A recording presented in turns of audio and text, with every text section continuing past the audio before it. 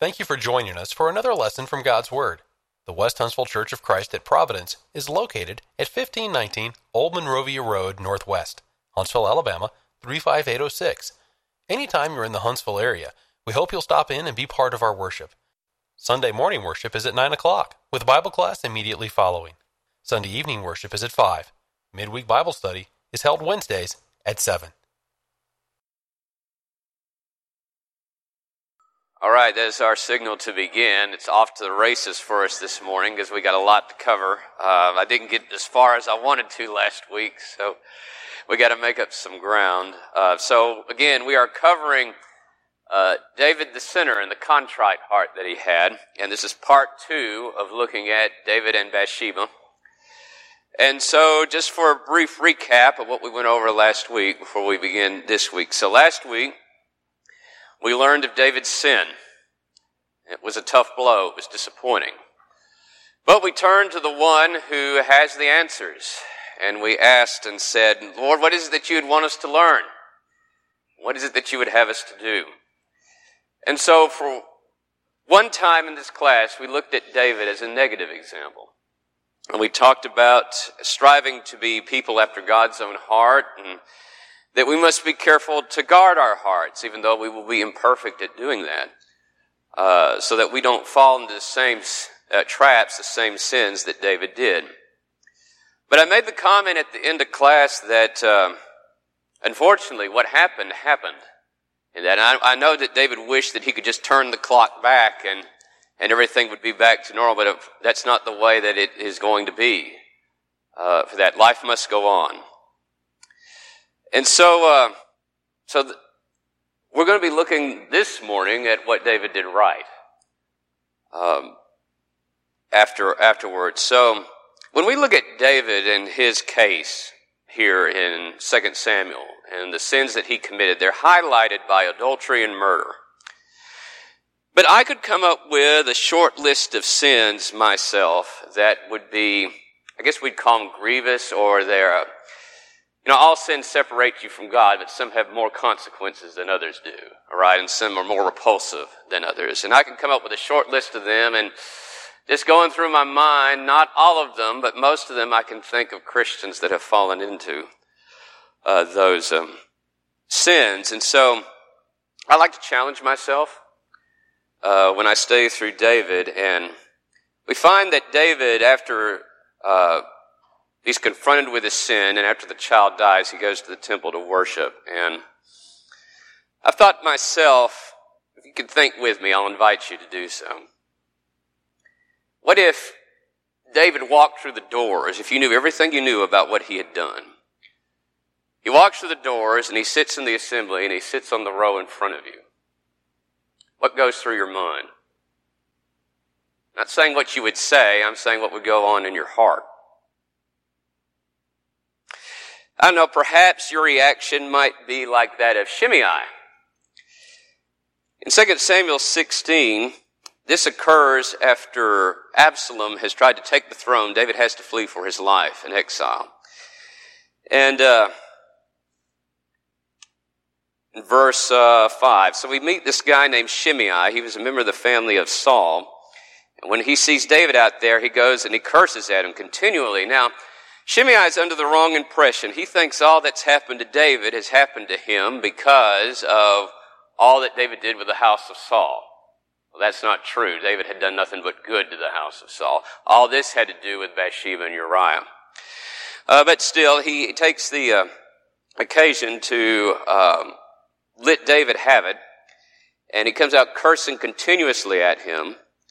And he says, come out, verse 7, come out, you bloodthirsty man, you rogue. The Lord has brought upon you all the blood of the house of Saul, in whose place you have reigned, and the Lord has delivered the kingdom in the hand of Absalom your son. So now you are caught in your own evil, because you are a bloodthirsty man. And so you can see some of his mighty men there, Abishai, he takes a sword out, he said, let me go over and take off his head. That's his reaction. Let's take care of this dead dog. David's not in the mood for it at this time. And you can see, he says, let him curse, because the Lord had said to him, curse David. Who then shall say, why have you done so? David said to Abishai and all his servants, see how my son who came from my own body seeks my life. How much more now may this Benjamite? Let him alone and let him curse, for so the Lord has ordered him. And it may be that the Lord will look on my affliction, that the Lord will repay me with good for his cursing this day. And then we see Shimei throwing stones and kicking up dust and so forth. So perhaps that might be a person's reaction to David, or somebody like David. I hope you enjoy what's coming to you, and that kind of an attitude. I'd like to think that's not the attitude that I would have, even though I know that would be hard. I'd like to think that my attitude would be more like the prophet Nathan.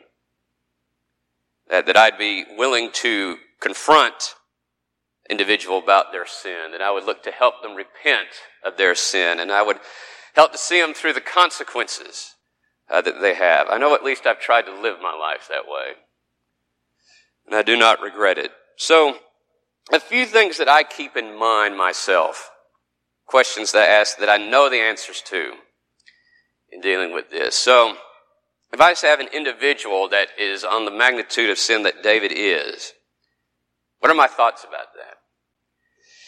Of course, when I say this, keep in mind that, of course, we would expect that God wants them to repent and so forth and everything. So I think to myself, well, what does God think of an individual like this? Well, I ask myself, does God still love said individual? Say yes. Did God send his son to this earth to die for an individual? Yes, that's still true. Does God still want this individual to live with him for eternity? It's true. He wants him to repent and to live his life according to God's will, and he'd live with him forever. It's okay. And you say, well, Ben, that's pretty easy and pretty straightforward. Okay, well, let me up the ante a little bit here, because I'm striving to be like God. I'm striving to be like Christ. Now let me ask the questions to myself and see how this goes. Do I love said individual? Am I glad that Jesus sent his son to die for that individual? Do I want that individual to live with me for eternity? And those questions can get a lot harder to answer, particularly if this individual has done something to you, or if you were like me, do something to somebody you care about. That could be a lot harder to answer. So I have known of instances where Christians were so offended at another Christian that I'm convinced that they would have rather see an individual burn in hell for eternity than to accept any form of repentance from them. Brethren, I've seen it, and I know that can't be right. So, when we get to David here in chapter 12, 2 Samuel 12 is where I want to start. If I had an individual that was dealing with grievous sin in their life, a Christian of that sort, what would I do? I would point them to David's example. And so, again, David is my friend, but David has messed up his life something awful. Is there any hope for David? So let's start by looking at his reaction to Nathan here in chapter 12. So we see with verse 13, the first thing David says is very important when Nathan confronts him. He says, I have sinned against the Lord. Flat out. Just takes responsibility for it right there. So he confesses his sin. Okay? Now we get to 15. We get to some of the consequences coming from him. So Nathan departs. The Lord struck the child that Uriah's wife bore to David, and it became ill. David therefore pleaded with God for the child, and David fasted and went in and lay all night on the ground. So if I was talking with somebody dealing with a situation like this, one thing I would say is you respond with prayer, with a contrite heart. And he's in solitude and looking at God's mercy. So continuing on 18 through 20. So the child dies, and the servants are afraid to tell him. Verse 19, David saw that his servants were whispering. David perceived that the child was dead. Therefore David said to his servants, is the child dead? And they said, he is dead. So David arose from the ground, washed and anointed himself, and changed his clothes. And he went into the house of the Lord and worshipped. Then he went to his own house, and when he requested, they set food before him, and he ate.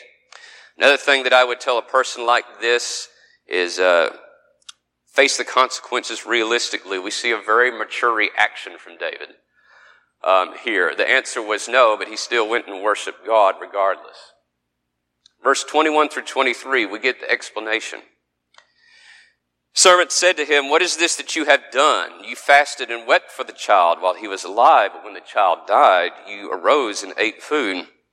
And he said, "While the child was alive, I fasted and wept, for I said, who can tell whether the Lord will be gracious to me, that the child may live? But now he is dead. Why should I fast? Can I bring him back again? I shall go to him, but he shall not return to me." Another piece of advice I would give in a situation like this is that one needs to lay hold on the truths of Scripture. It's something that David did here. He knew God was merciful. He was relying on that. He is relying on God's forgiveness. He said he is relying on hope. As we see here, he's remarking about the child, on eternity. So then in 24 and 25, David comforted Bathsheba, his wife, and went into her and lay with her, so she bore a son, and he called his name Solomon. Now the Lord loved him, and he sent word by the hand of Nathan the prophet, so he called his name Jedediah because of the Lord. So another piece of advice I would give: refuse to give up in serving the Lord and in following him. So from this point, I want to turn to what I've been promising to do over the last several weeks. We want to turn to Psalm 51 now and go through a detailed look at this psalm. Most scholars, and most certainly believe, that this psalm was written right after David his sin with Bathsheba had been exposed, and Nathan had confronted him. It's possible, I wonder, 2 Samuel says after the child died that he went to the temple to worship. I kind of wonder if David may have written the psalm on that occasion. That's possible. But anyway, let's step through this section of verses here. We'll start by reading verses 1 through 4. "Have mercy upon me, O God, according to your loving kindness, according to the multitude of your tender mercies. Blot out my transgressions. Wash me thoroughly from my iniquity, and cleanse me from my sin. For I acknowledge my transgressions, and my sin is always before me. Against you, you only, have I sinned, and done this evil in your sight, that you may be found just when you speak, and blameless when you judge." You see David here repenting. Of course, repentance is a choice. This is something he is choosing to do. He's pleading for God's grace and compassion. He's overwhelmed by guilt.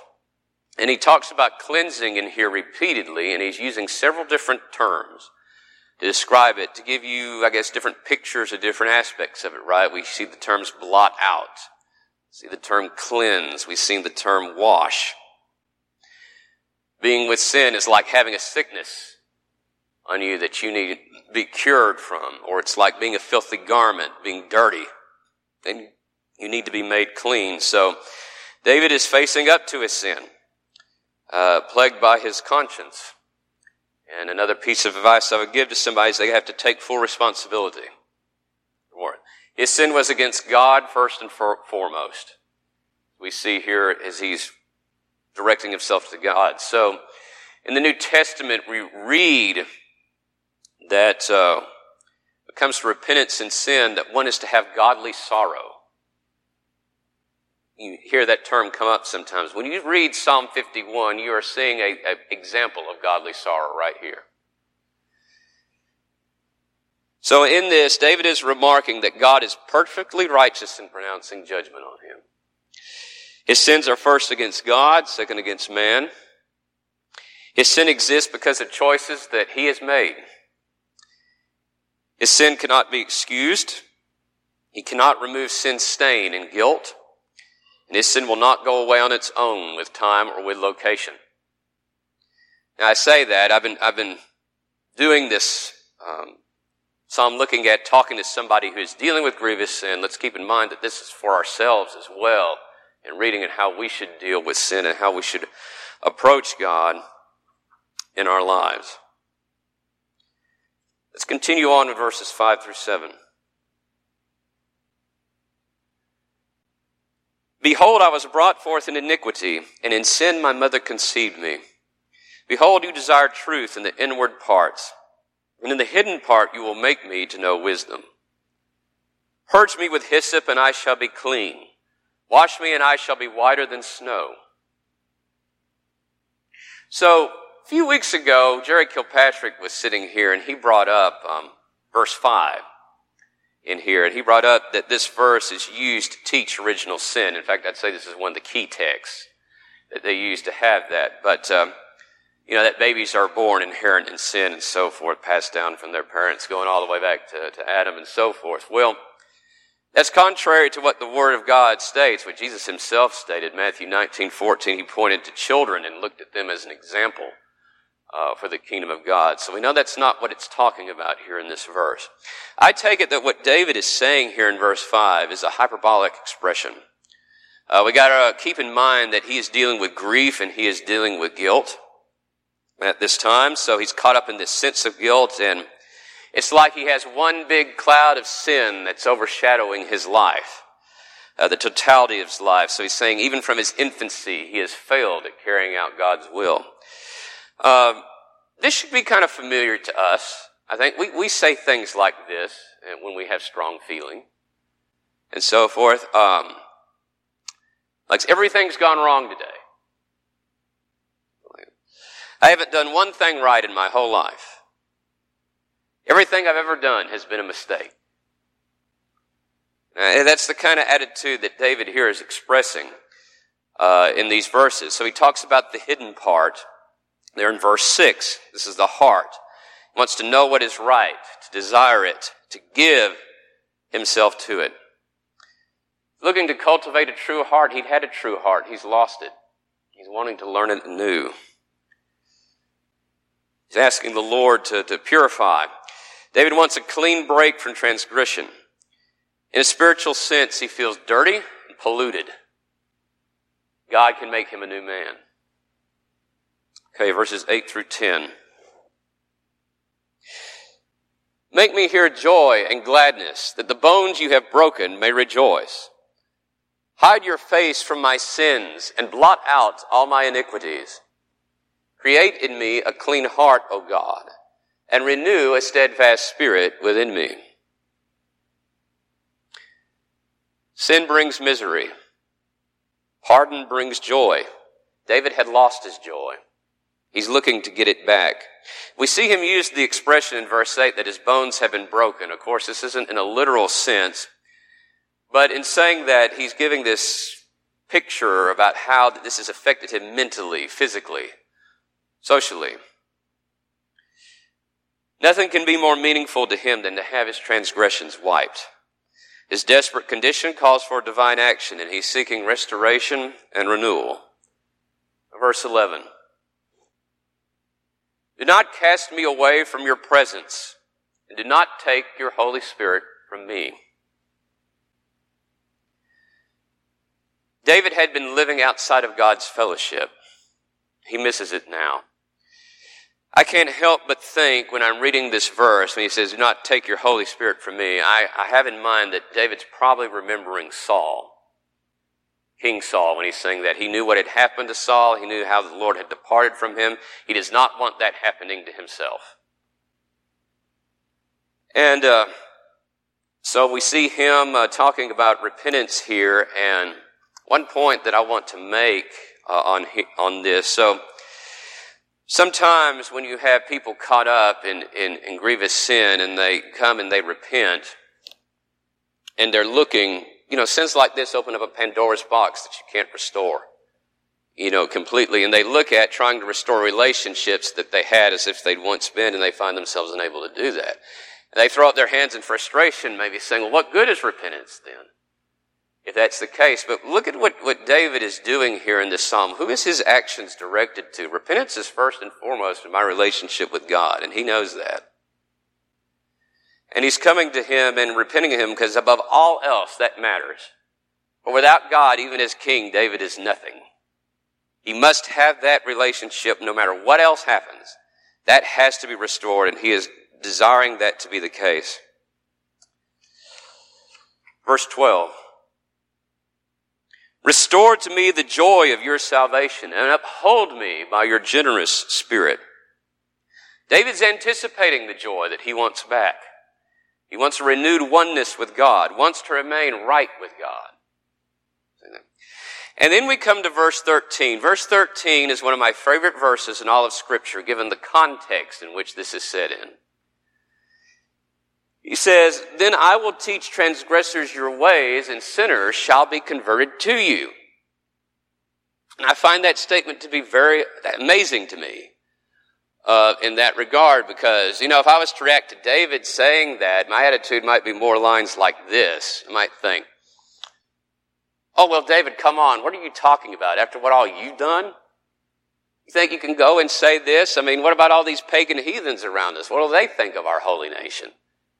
Teach transgressors their ways." But the thing is, that was already true. In 2 Samuel 12, verse 14, remember that in the pronouncement, God had stated to David that he had given cause for the enemies of the Lord to blaspheme.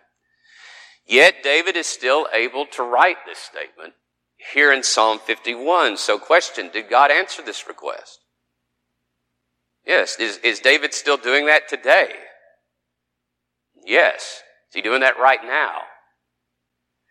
Absolutely. Okay. And he's saying that in this verse. You can tell in the words. This is a feeling of appreciation that he's giving out to God for what God has done for him in removing his sin. He is going to teach transgressors his way. And then you look at the verse and he's going to say, well, who's he going to teach? He's going to teach transgressors. Why? Because he was a transgressor. Mindful of what God has done for him. So I don't know why it is that those that know of God's redemption make the best evangelists. Can you not see in this verse the attitude that David is reflecting in this is the same attitude that the Apostle Paul had in the New Testament? He called himself the chiefest of sinners. So in saying that, though, I want to say this, and this is in regards to David as well. So when you talk about somebody that's caught up in a grievous sin and repenting of that and looking to get their relationship back with God and in serving God, again, it's a Pandora's box that David had opened, that others opened, and you can't put that all back together necessarily. So there will be doors of opportunity that will be closed to you. Well, that, for instance, you could say if somebody did something that was illegal or criminal, that would definitely be true from a legal standpoint. And that does happen occasionally. But even without that, that's true. And it even may be the case that may not be right that door is closed, but that may be life that it is. So, regards to David, Absalom was a closed door to David. After the sin that David had committed and in the way that he mishandled that situation with Absalom,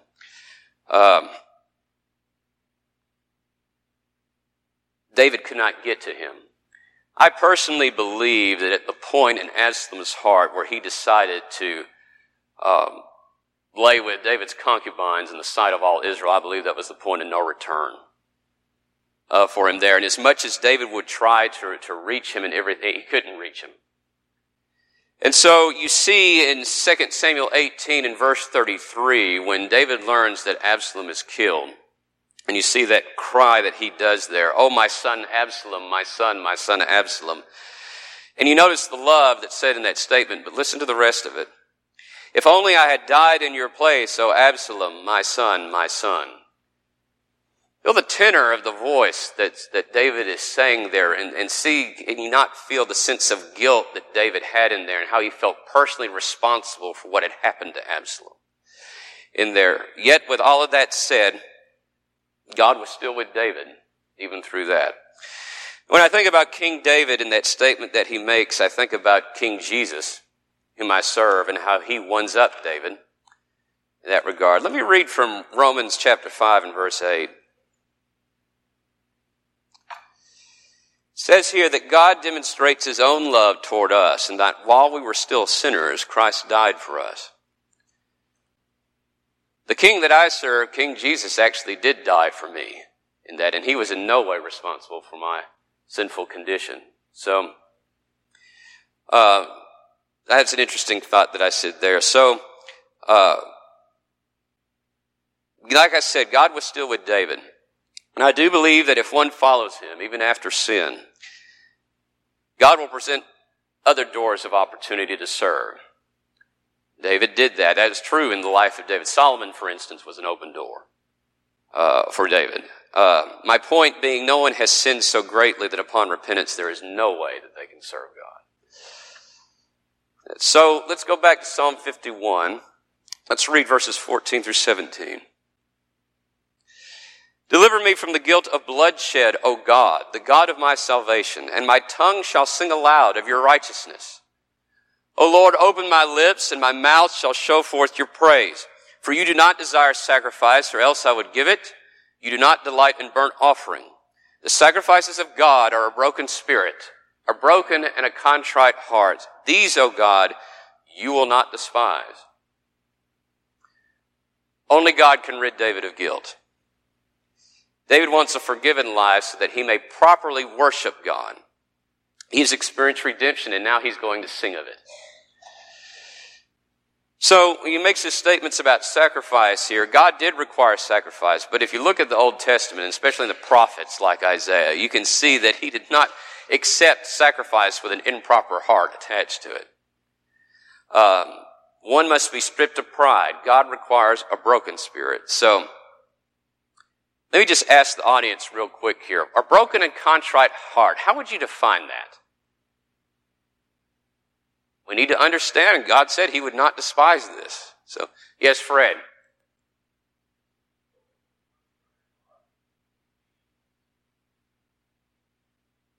You're not wrong.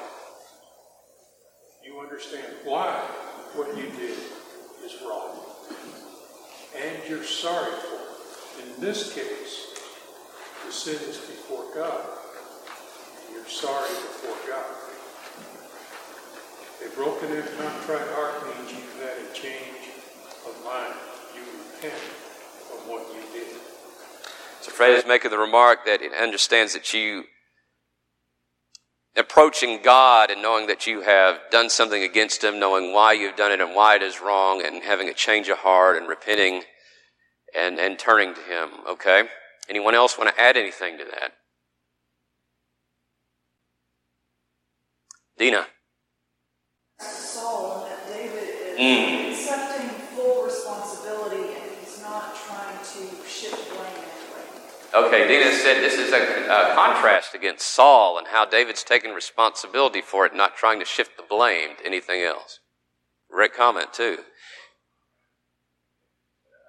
Okay.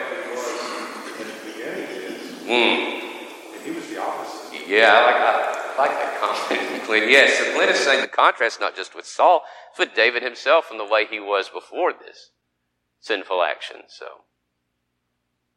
he was a narcissist. Peggy. We would call it hitting rock bottom. Okay, we would call it hitting rock bottom, yes. Bill. The combination of 16 and 17 said God would accept a sacrifice. The only thing he would accept is a broken and contrite heart. He recognized that worship is worthless if you are in the sinful situation that David was in. Okay. Bill is pointing out that the heart mattered, and David knew that worship was useless. You had the sin that he had in there and not repented of it.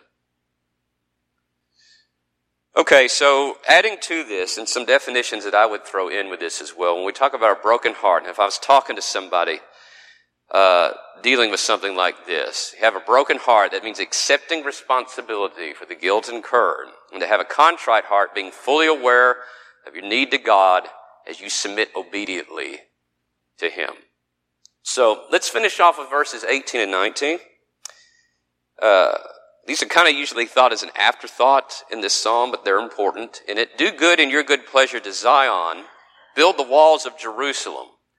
Then you shall be pleased with the sacrifices of righteousness, with burnt offering and whole burnt offering. Then they shall offer bulls on your altar. So what these two verses here at the end do is that David has been talking personally with God. Now he's expanding it out to all of Israel. And this shows the selflessness that David had, the true leader that he was and thinking of the needs of others. So he asked God to bless Zion with his protective hand. And that's the way that he finishes. And it's possible that this psalm, not only in later years, was probably used in dealing with the sins of the people as well when it was read, not just with David's sins alone. So we see that God has forgiven him immediately, completely, forever. The psalm begins with an appeal for restoration, and it ends with an affirmation of worship. It began with what had been true of a sinful man. It ends with what is now and will be true of a forgiven and spiritually robust man and nation. Okay. This isn't the only psalm that David wrote that has this kind of attitude to it. I think we've got enough time. Let's turn to Psalm 32. And these next psalms that I'm going to read, I'm not going to provide much commentary on these. They speak for themselves. I'll just read them and you can get the idea of them. So we read of Beatitudes in the Bible. We think of the Sermon on the Mount mostly when we think of Beatitudes. There are some in Revelation. There are some in Psalms as well, and this is an example of one of those. Start verse 1. Blessed is he whose transgression is forgiven, whose sin is covered. Blessed is the man to whom the Lord does not impute iniquity, and in whose spirit there is no deceit. When I kept silent, my bones grew old, through my groaning all the day long. For day and night your hand was heavy upon me. My vitality has turned into the drought of summer. I acknowledged my sin to you, and my iniquity I have not hidden.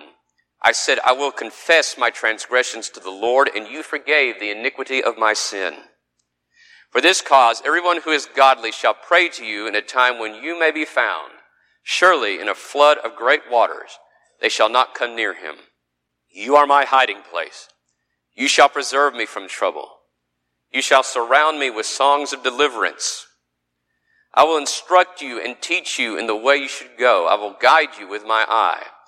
Do not be like the horse or like the mule, which has no understanding, which must be harnessed with bit and bridle, else they will not come near you. Many sorrows shall be to the wicked, but he who trusts in the Lord, mercy shall surround him. Be glad in the Lord and rejoice, you righteous, and shout for joy, all you upright in heart. Again, it kind of follows that same sort of pattern as Psalm 51, where it talks about repentance and forgiveness, and it ends with worship and rejoicing. Now, Psalm 38 is the next one.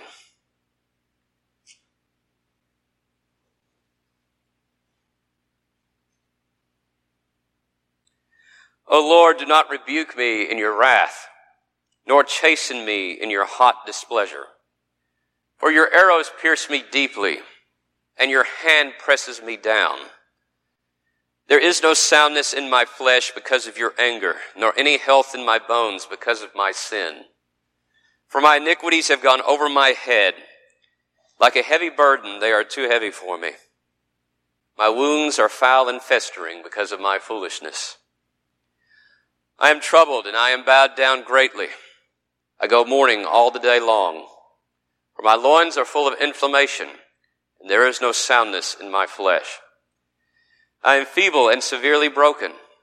I groan because of the turmoil of my heart. Lord, all my desires before you, and my sighing is not hidden from you. My heart pants, my strength fails me. As for the light of my eyes, it also has gone from me. My loved ones and my friends stand aloof from my plague. My relatives stand afar off. Those also who seek my life lay snares for me. Those who seek my hurt speak of destruction and plan deception all the day long. But I, like a deaf man, do not hear, and I, like a mute who does not open his mouth. Thus I am like a man who does not hear, and in whose mouth is no response. For in you, O Lord, I hope. You will hear, O Lord my God. For I said, hear me, lest they rejoice over me. Lest when my foot slips, they exalt themselves against me. For I am ready to fall, and my sorrow is continually before me. For I will declare my iniquity. I will be in anguish over my sin. But my enemies are vigorous, and they are strong, and those who hate me wrongfully have multiplied. Those also who render evil for good, They are my adversaries because I follow what is good. Do not forsake me, O Lord, O my God. Be not far from me. O make haste to help me, O Lord, my salvation. We read through Psalm 51, 32, and 38. Now on these three Psalms, I'll give three possibilities about them. It could be that these three Psalms were all written right after David sinned with Bathsheba and murder of Uriah. That could be the case. But we do know that David sinned at other times in his life as well, so maybe each of these Psalms reflect a different time in David's life that he sinned. And isn't it wonderful to know that we can keep coming back to God and with penitent hearts and asking Him to forgive us of sins that occur in our lives, or even sins that distress us. If these all concern one sin, we repeatedly go to Him about it. There's a third option. Perhaps all these Psalms were written concerning David's sin with Bathsheba and with Uriah, but they were all three written at different times, perhaps. Maybe the sin kept recurring up to David, and he would have to write a psalm and express it. You know, our past sins can haunt us as well, and we must be reminded of God's forgiveness. Maybe David was doing that. And because sometimes it can be hard for us to feel that we are forgiven, isn't it? I don't know why it is when it comes to forgiving myself, I wonder why I hold myself to a higher standard than God does. And that, so, one last psalm that I want to get to is Psalm 103. Let's turn to it. This is a little bit of a different psalm in its mood. These other psalms were asking for repentance. This particular psalm is a psalm of praise that David gives to God, but there's a reason that he's praising God, and that's why I've chosen to read through most of it. Let's start with verse 1. Bless the Lord, O my soul, and all that is within me. Bless His holy name. Bless the Lord, O my soul, and forget not all His benefits, who forgives all your iniquities, who heals all your diseases, who redeems your life from destruction, who crowns you with loving kindness and tender mercies, who satisfies your mouth with good things, so that your youth is renewed like the eagles. The Lord executes righteousness and justice for all who are oppressed. He made known His ways to Moses, His acts to the children of Israel. The Lord is merciful and gracious, slow to anger, and abounding in mercy. He will not always strive with us, nor will He keep His anger forever. He has not dealt with us according to our sins, nor punished us according to our iniquities. Boy, could David say that? Yes, he could. For as the heavens are high above the earth, so great is His mercy toward those who fear Him. As far as the east is from the west, so far has He removed our transgressions from us. As a father pities his children, so the Lord pities those who fear Him. For He knows our frame. He remembers that we are dust. As for man, his days are like grass. As a flower of the field, so he flourishes. For the wind passes over it, and it is gone, and its place remembers it no more. But the mercy of the Lord is from everlasting to everlasting on those who fear Him, and on His righteousness to children's children, to such as keep His covenant, and to those who remember His commandments to do them. Okay? So if I was talking to somebody dealing with sin in their lives, I would point them to these Psalms and have them read through them repeatedly. Before I get into my next big point, is there any comment that anyone wants to make? Real quick.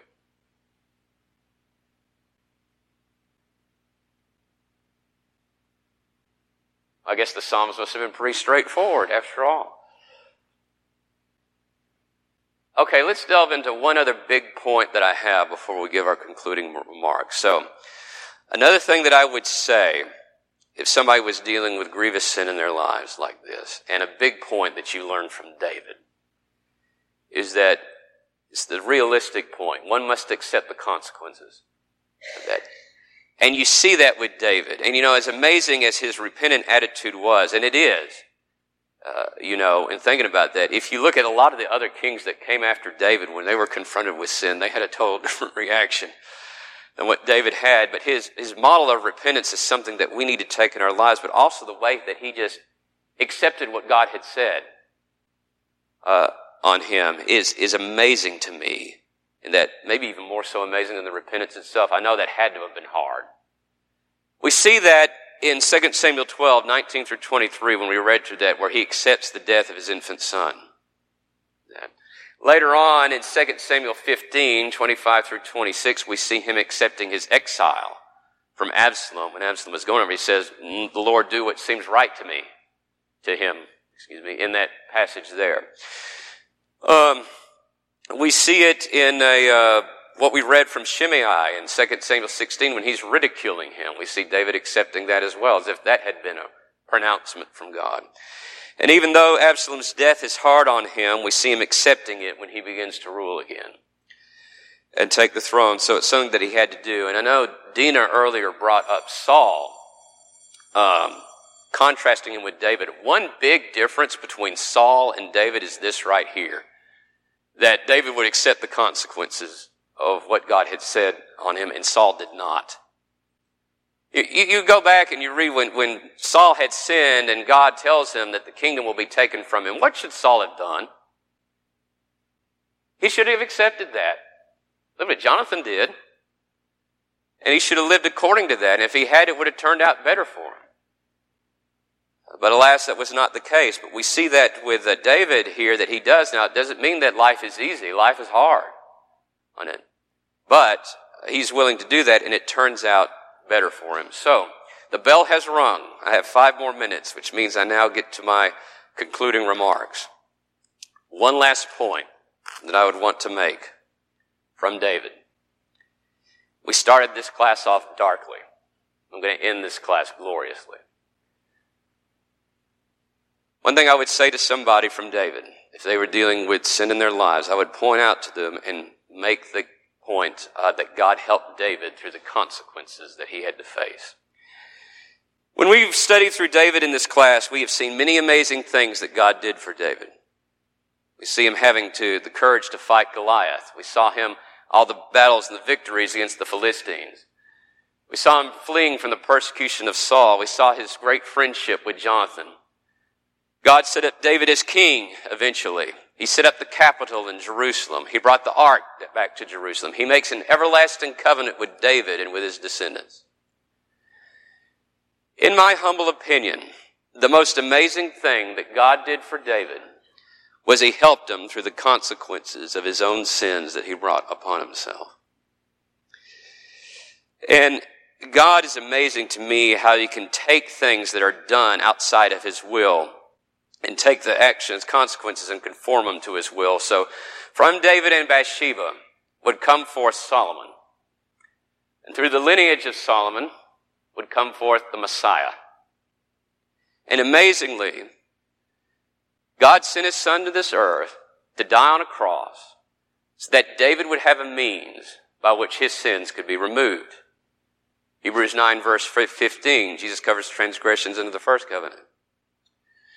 And the last verse that I want to go to in this class on David is Psalm 110 and verse 1. There's a verse of messianic prophecy that is said there. And David, looking into the future, said, "The Lord said to my Lord, sit at my right hand till I make your enemies your footstool." Did you catch that? This Jesus that David typified in so many ways, this Jesus that David could only dimly see into the future, David called Jesus his Lord. Jesus confirmed that in Matthew 22. Do you get what I'm trying to say to you?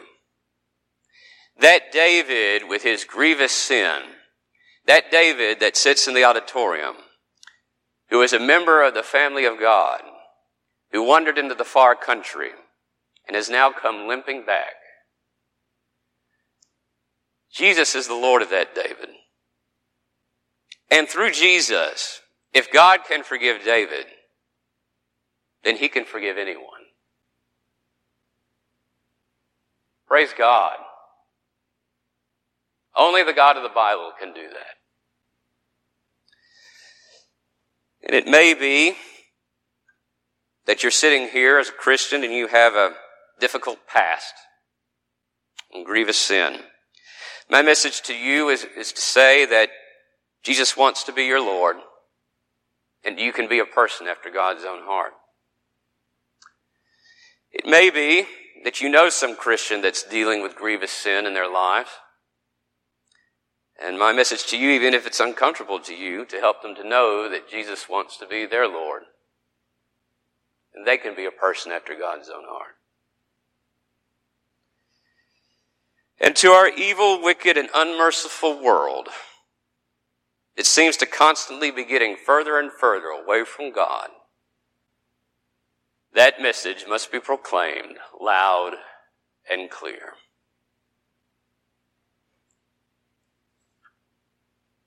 And that's all that I've got. I guess we have a few minutes. Does anyone want to add on anything extra?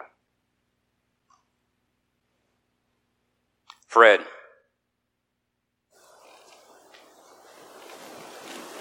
I suppose sin, whatever type you want to talk about, generically can be called a problem. Because all things are possible with God. All of us should remember every problem in our life was meant to be solved, whether sooner or later, but at some point solved.